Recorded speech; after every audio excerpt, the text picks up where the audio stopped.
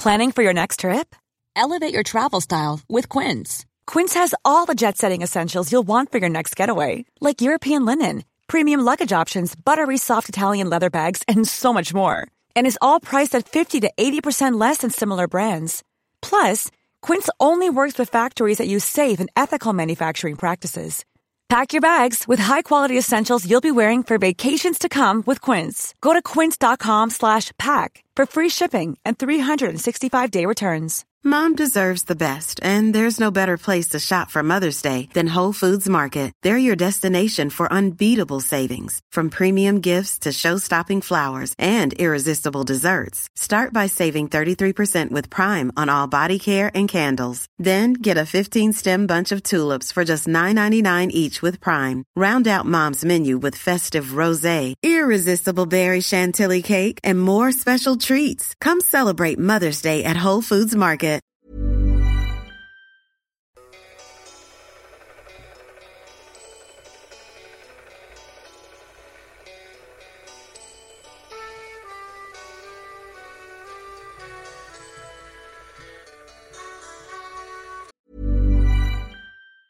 Mom deserves the best, and there's no better place to shop for Mother's Day than Whole Foods Market. They're your destination for unbeatable savings, from premium gifts to show-stopping flowers and irresistible desserts. Start by saving 33% with Prime on all body care and candles. Then get a 15-stem bunch of tulips for just $9.99 each with Prime. Round out Mom's menu with festive rosé, irresistible berry chantilly cake, and more special treats. Come celebrate Mother's Day at Whole Foods Market. Quality sleep is essential. That's why the Sleep Number Smart Bed is designed for your ever-evolving sleep needs. Need a bed that's firmer or softer on either side? Helps you sleep at a comfortable temperature? Sleep Number Smart Beds let you individualize your comfort, so you sleep better together. J.D. Power ranks Sleep Number number 1 in customer satisfaction with mattresses purchased in-store. And now save 40% on the Sleep Number Limited Edition Smart Bed for a limited time. For J.D. Power 2023 award information, visit jdpower.com/awards.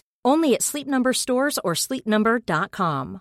This is Paige, the co-host of Giggly Squad, and I want to tell you about a company that I've been loving, Olive & June. Olive & June gives you everything that you need for a salon-quality manicure in one box. And if you break it down, it really comes out to $2 a manicure, which is absolutely insane. It's also so easy to get salon-worthy nails at home with Olive & June. The difference between how your nails used to look when you did them yourself and now with the Mani system is a complete game changer. The best thing about Olive & June, too, is it's a quick dry. Dries in about 1 minute, lasts for 5 days, and full coverage in up to 1 to 2 coats. Visit oliveandjune.com/perfectmani20 for 20% off your first system. That's oliveandjune.com/perfectmani20 for 20% off your first system.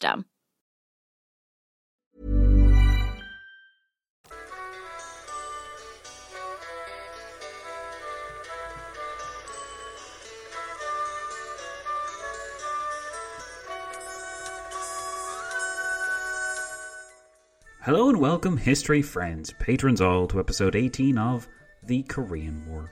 Last time we brought our narrative up to the point of the war breaking out on the Korean peninsula. We have spent a long time getting to this point in the story, and we're still not quite there yet. At the end of the last episode, I said we were going to take a detour through Korea to address what, in a sense, has been the elephant in the room this whole time. Yes, for those of you coming to this series expecting a Korean-centric analysis, you may be surprised to discover that not until we're nearly halfway through our coverage do we decide to take some time to examine the Koreans themselves. The North-South divide and how Syngman Rhee and Kim Il-sung came to be are obviously critically important parts of our story if we're to understand what actually happened in Korea during this conflict. Before we begin our coverage, though, I want to spend a few minutes setting forth my reasoning for taking so long to get to this part of the story. As you've surely noticed by now, my conclusions on the Korean War aren't exactly what you could call conventional, but I hope you'll agree that I've also never been one to lead you guys astray, at least not deliberately. To me, you see, the Korean War does not make sense unless we put it in the context of the two premier powers with an interest in Korea, the Soviets in the north, the Americans in the south. Without either of these powers, in particular the Soviets, the Korean War would not have happened. It is sometimes said that Kim Il-sung launched the war on his own initiative, or that he managed to pressure or somehow badger Stalin into supporting the venture.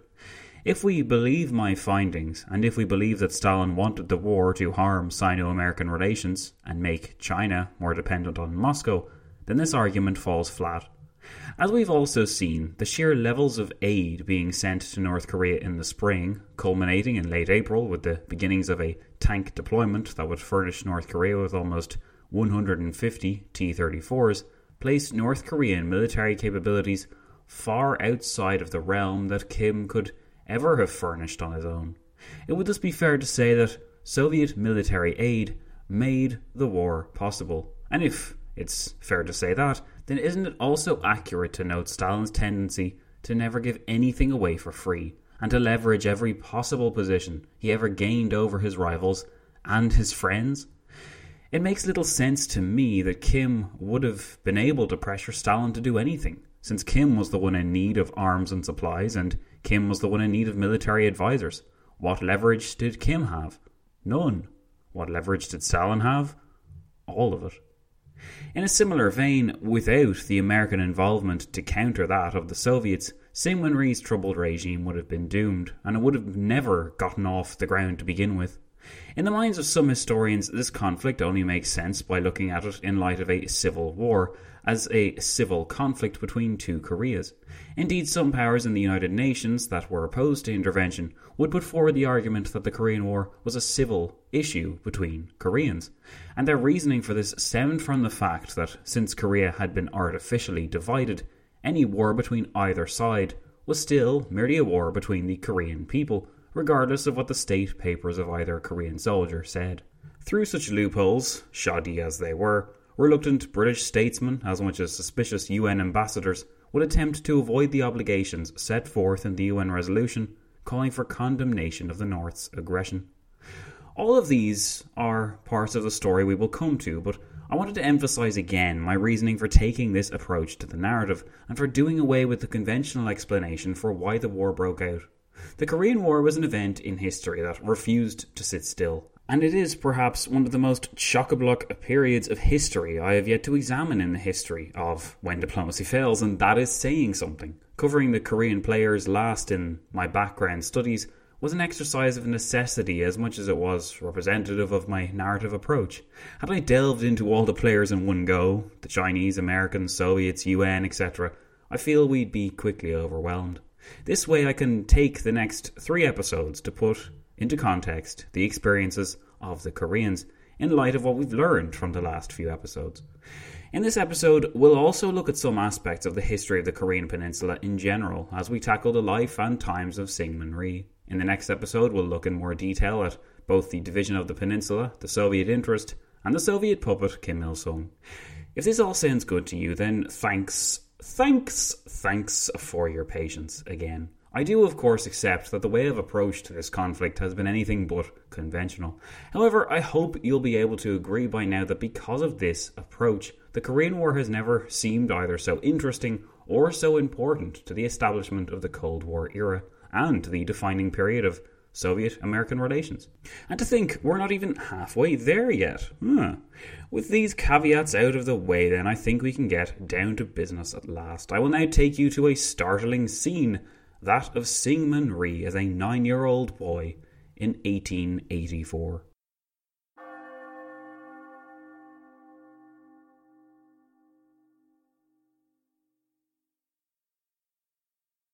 The song of the week this week is brought to you by something brand new. It is brought to you by When Diplomacy Fails' newsletter. That's right, guys, we have decided that enough is enough with social media and being ignored, and we're going to find those history friends out there that want to be found, rather than putting loads of stuff out there and hoping that people see it. If you weren't aware, social media these days is a very much hit and miss kind of game.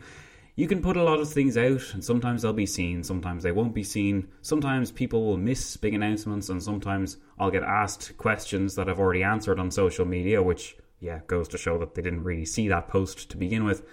And it can be kind of annoying because with something like a history podcast, you have to invest time and money in some cases into social media, with Facebook pages, with Twitter and stuff like that, to get your stuff seen, because if people find posts on Twitter or Facebook, they might think, oh, this is interesting, I'll check this out. And that's the goal. As much as it is to maintain a presence on social media and show people that you do in fact still exist, it's also nice to be able to interact with you guys on like the likes of Facebook and the Facebook group and Twitter as well. But I have found that it's just gotten a little bit much. Now, this by no means is my way of saying that I'm leaving social media. I don't think I ever will. But really, I mean, my Facebook visibility has been cut. I think I'm a quarter as visible as I used to be.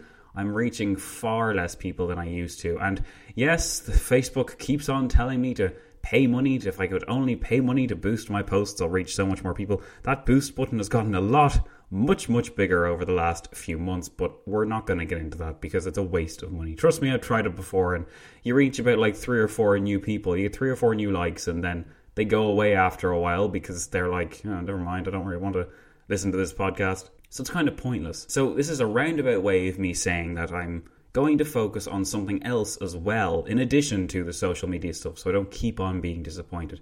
And that's where the newsletter comes in. Yes, you may be surprised to learn newsletters are actually a very effective and popular way for podcasters to reach their audiences. Having looked this up myself and having seen how to get like you guys to engage more with this podcast and to reach out to you more and for you guys to respond to what I put out too, the consensus seems to be that newsletters are the way to go. But what even is a newsletter? And that sounds like a stupid question because you might know what a newsletter is and you might be horrified that I even think you don't know. But newsletters can take a whole load of different forms. You can attach things to newsletters that people wouldn't necessarily get anywhere else. For example, I could attach a chapter of my book. I could attach a code for the shop that will give you 10% off.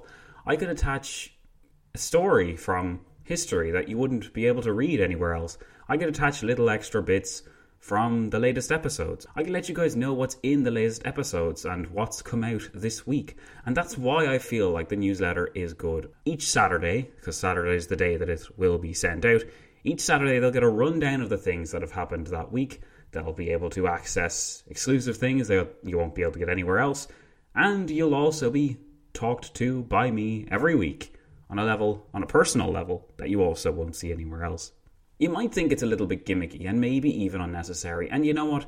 Maybe it is. Maybe I don't need to have a newsletter. Maybe I don't need to have social media or Twitter or anything like that. But at the same time, I really like talking to you guys. I like updating you guys with what's going on. And especially with this year to come, with new podcasts, with new books coming out, and hopefully with Cambridge happening too, I want to be able to have a platform that I can send to you guys and that I can talk to you on that won't be drowned out by the absolute crap that is on Twitter or on Facebook, etc. So this is the best way of ensuring that. You'll get sent an email once a week, no spam, I promise this. What even spam would I send you anyway?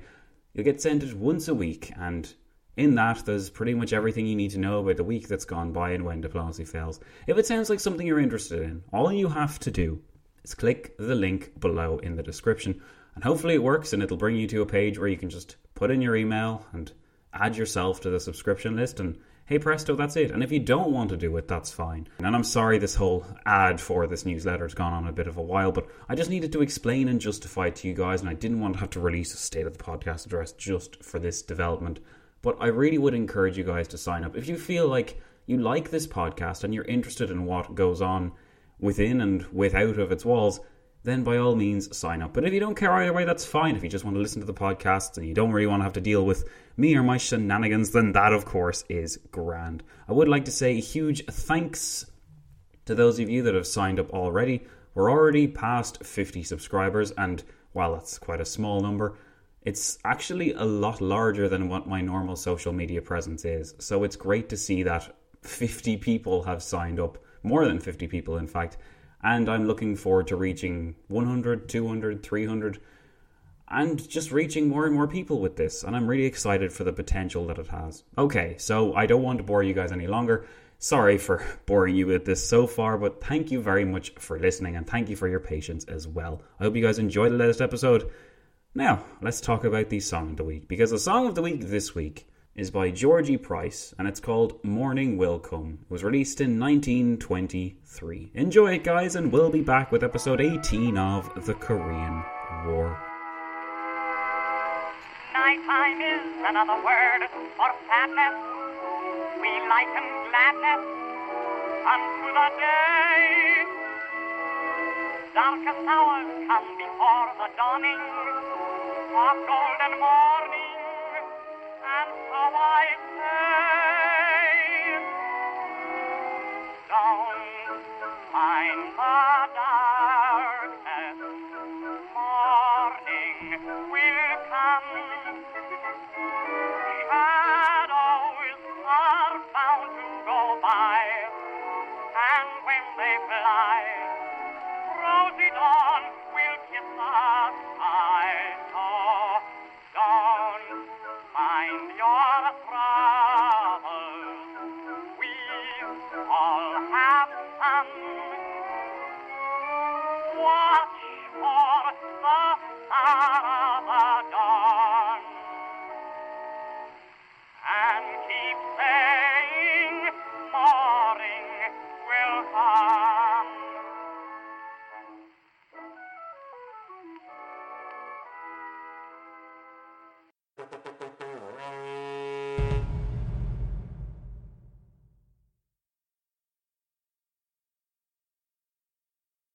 Syngman Rhee was blind.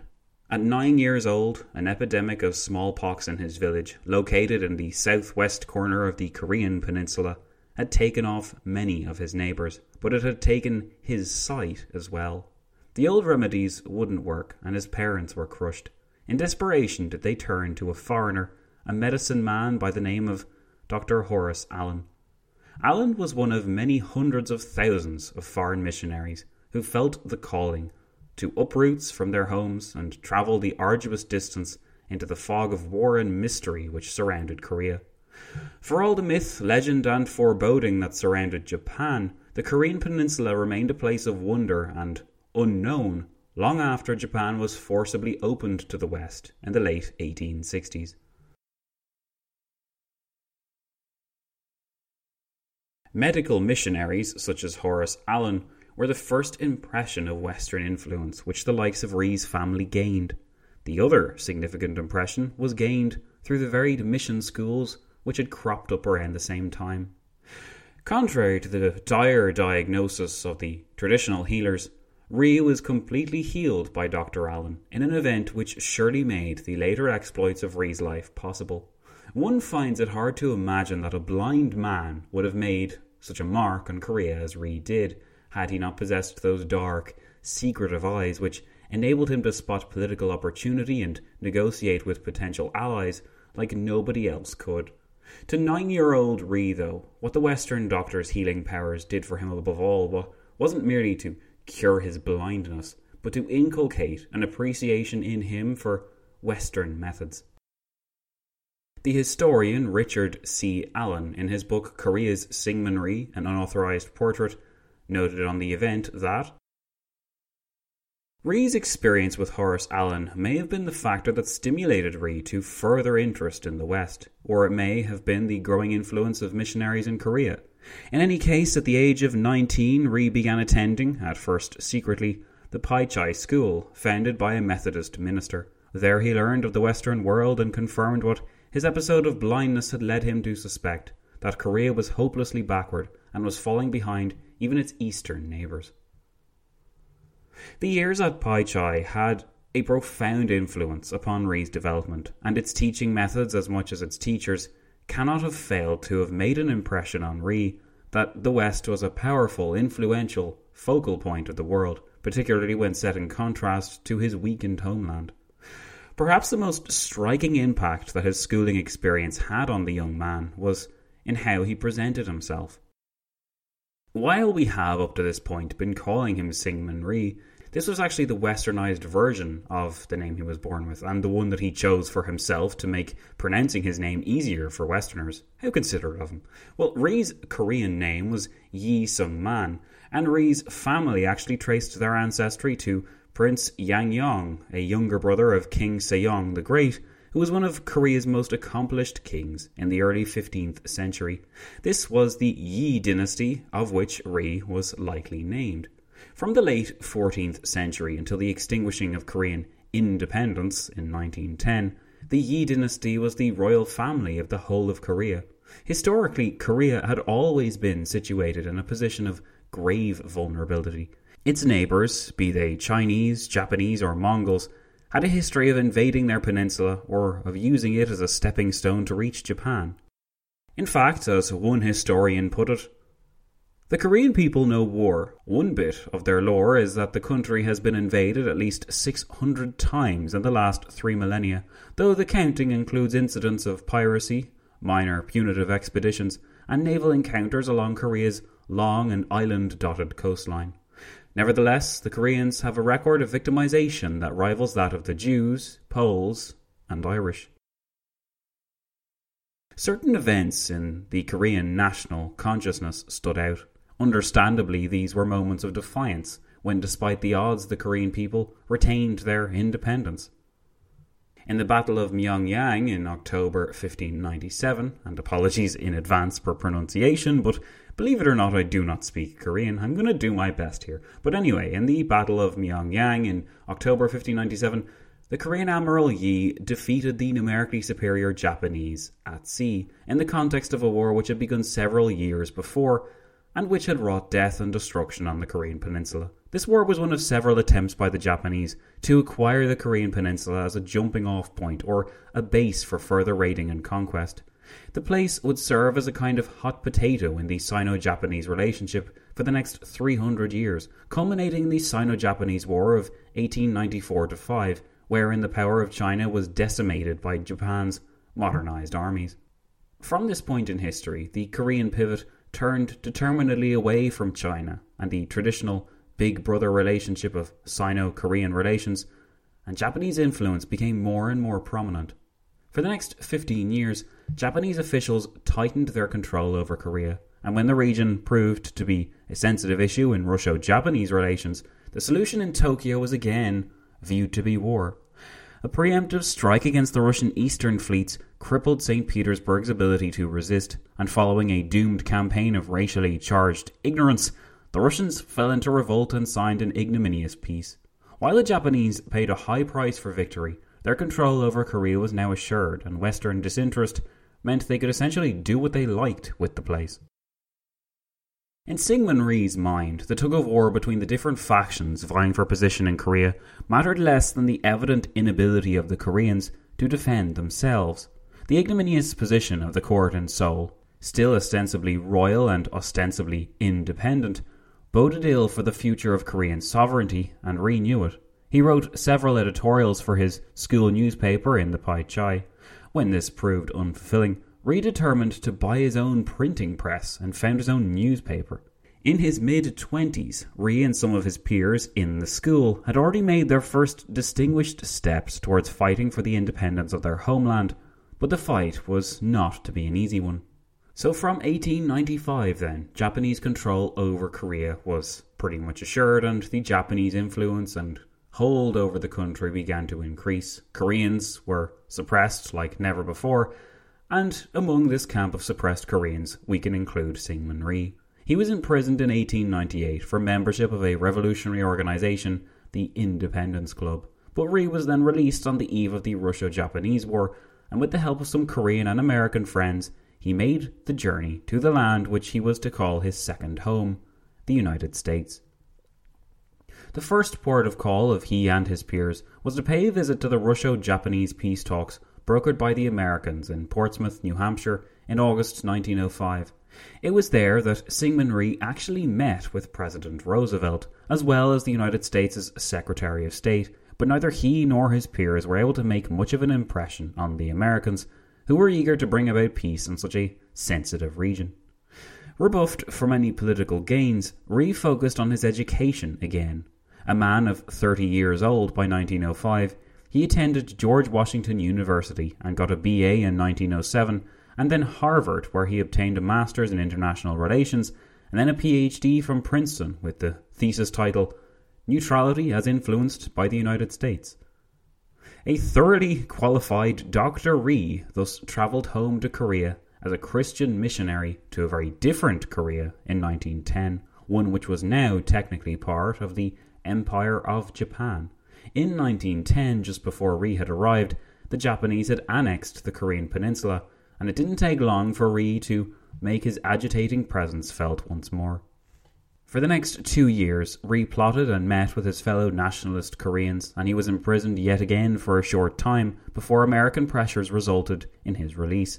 Arguing that Rhee had to represent Korea at an upcoming Methodist conference in Minnesota, Rhee was once again bailed out by his American friends.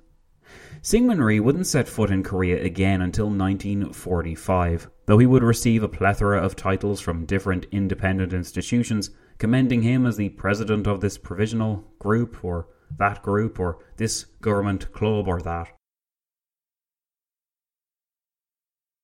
Syngman Rhee was chosen to represent Korea at the 1919 Paris Peace Conference, but at the last minute he was prevented from going due to infighting with his peers. By this point in his life, Rhee knew something about Korean infighting, and his peers would have claimed that much of it was his own making. Since he had returned to America in 1913, he had rubbed several Korean expats the wrong way. When anyone disagreed with him, he set up his own school or church or organization, rather than compromise and have to share power with anyone else. The historian Richard C. Allen noted that, by striking out on his own when unable to win over opponents, Rhee became known for his intolerance and impetuousness. His admiring biographer concedes that Rhee's 25 years in Hawaii were marked with disputation, but by setting up his own institutions, Rhee was able to build up a strong personal following, some of which would follow him back to Korea in 1945.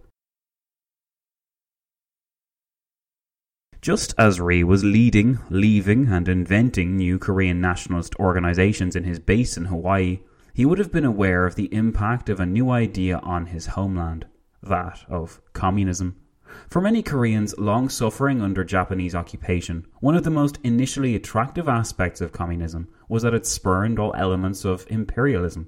Communist cells worked their way across the border in the early 1920s and into Japanese-occupied Korea, maintaining a strictly secret style at all times and spreading their message through a growing underground.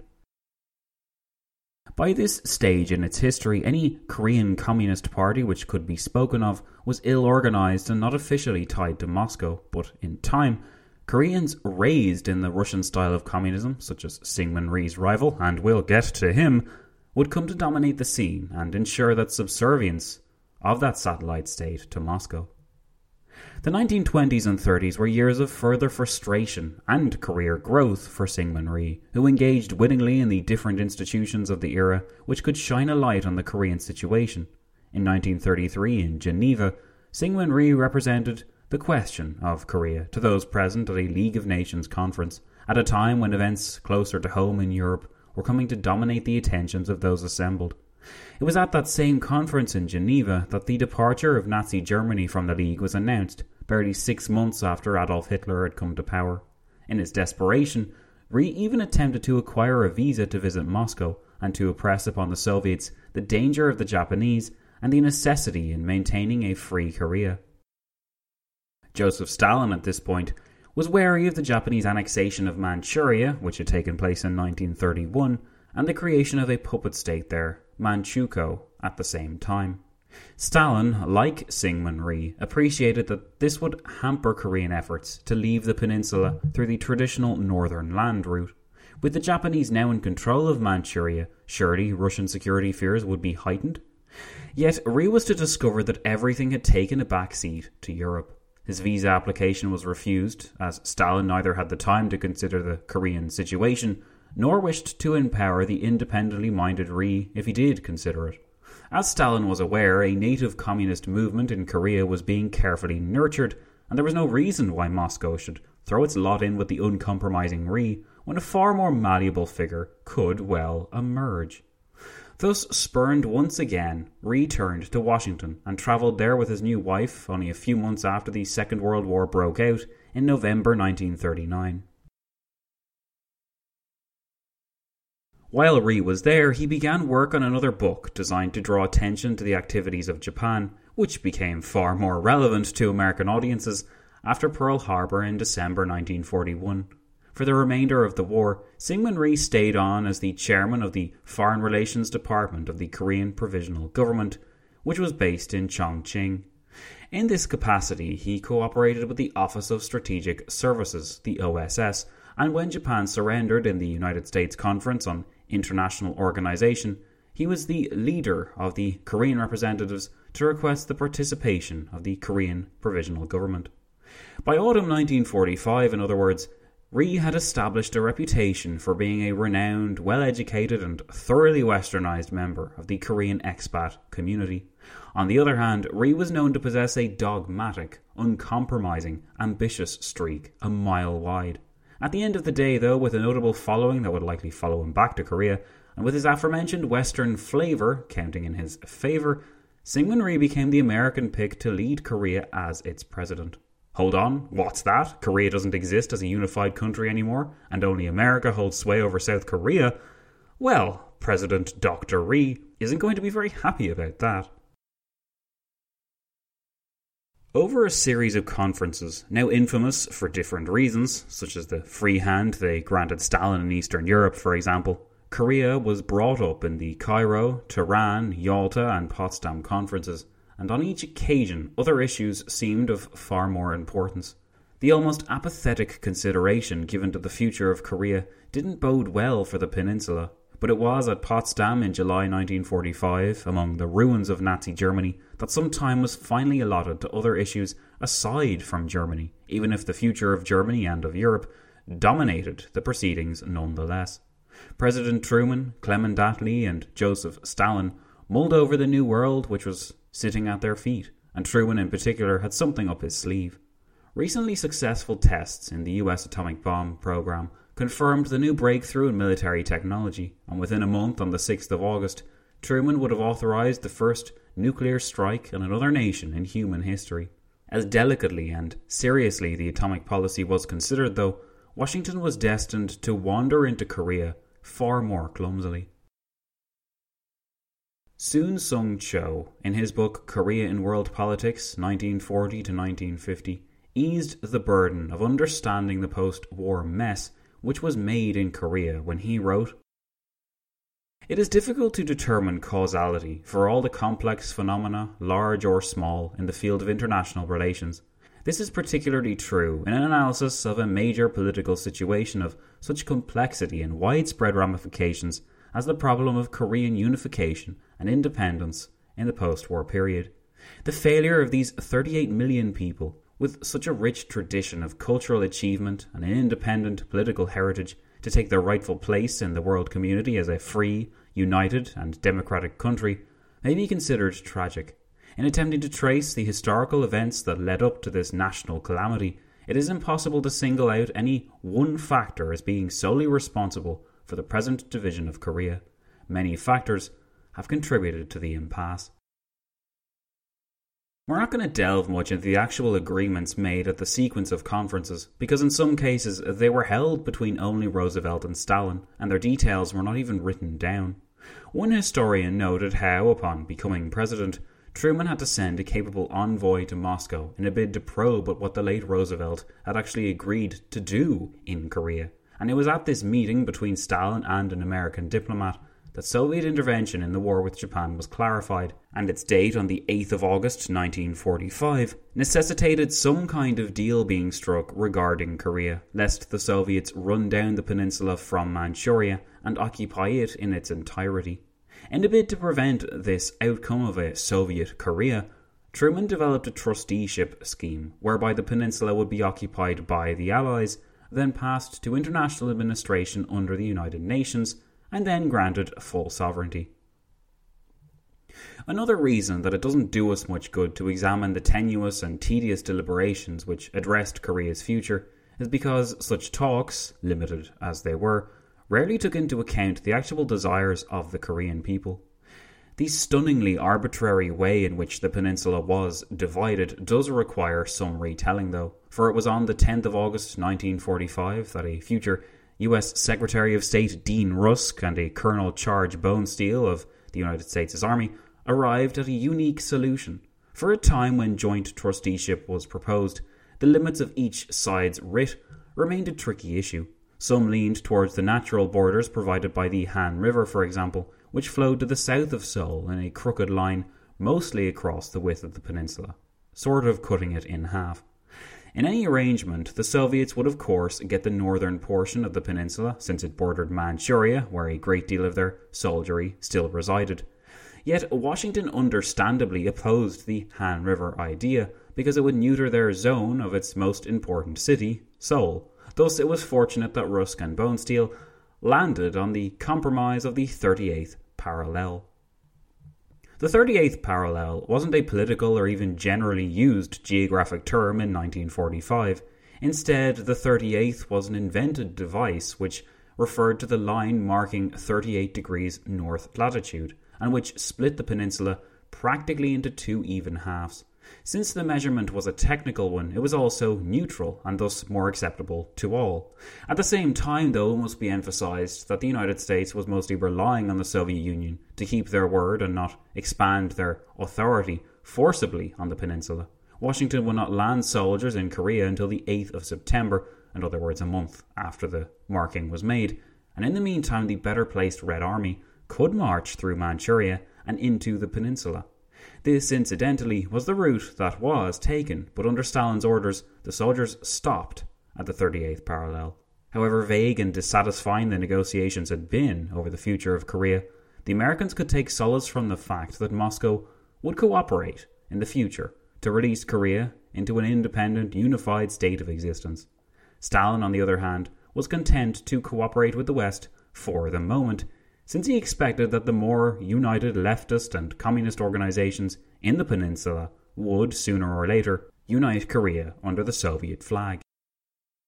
Stalin was also aware of the intensive divisions on the peninsula, including the fierce rivalry between Christian rightist capitalist groupings and the leftist groupings, which threatened to tear the land apart. For several decades, the animosities of these groups had been directed at the Japanese, but with that power gone from the scene in late 1945, suddenly a vacuum existed, and there was nowhere for the Koreans to focus their energies but at one another. One historian put the situation thus: Koreans compare themselves to a school of shrimp caught between two whales. Whether the whales are fighting or making love, not to mention feeding, the shrimp have a short life expectancy. Apparently, when the whales are otherwise engaged, the shrimp eat each other. Indeed, the frustrations at the unfulfilled promise of independence, coupled with the anger at the idea of trusteeship, provoked reactionary scenes which the Soviets could pin down in their sphere, but which the Americans ran headlong into in early September 1945. The need to bring about organised government was therefore apparent, as was the need for a strong leader to lead this beleaguered state of South Korea, recast as the Republic of Korea. Soon Sung-cho reminds us of the debilitating effect that Korea's recent history had on the peninsula, though, and of the perhaps more uncomfortable fact that historians cannot blame all of Korea's woes on the interference of foreign powers. He wrote, "For 35 years, the Korean people have been deprived of political training and the art of governmental administration. The sudden exodus of Japanese officials left a chaotic situation that was unparalleled anywhere else in the world. The lack of political experience, administrative acumen, and strong leadership made the Korean people easy prey for disorganized, irresponsible, and highly fractious parties which spawned overnight. Had there been strong leadership, and had the Koreans firmly agreed upon the goal of unification of their motherland, the prospects would certainly have been improved." Background details such as these are critically important to understanding why figures like Syngman Rhee arrived in October 1945, assumed power, and then clung stubbornly to that power for the next 20 years. Although Cho emphasized the uniqueness of the Korean situation here, what is similar about that part of the world was that it, much like places in Europe, Asia, and Africa, had just been through the deadliest conflict in human history.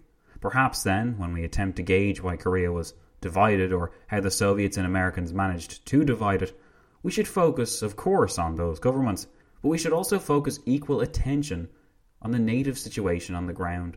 In the case of Riese, embattled far-right supporters as much as the growing communist organisation in the country, both the Americans and the Soviets were able to capitalise on the divisions which had existed in the region long before the 38th parallel became the new border.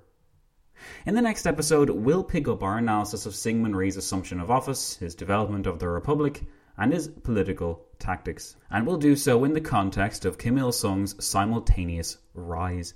I hope you'll join me for the next installment, History Friends. But until then, my name is Zach, and you've been listening to episode 18 of the Korean War. Thanks for listening, and I'll be seeing you all soon.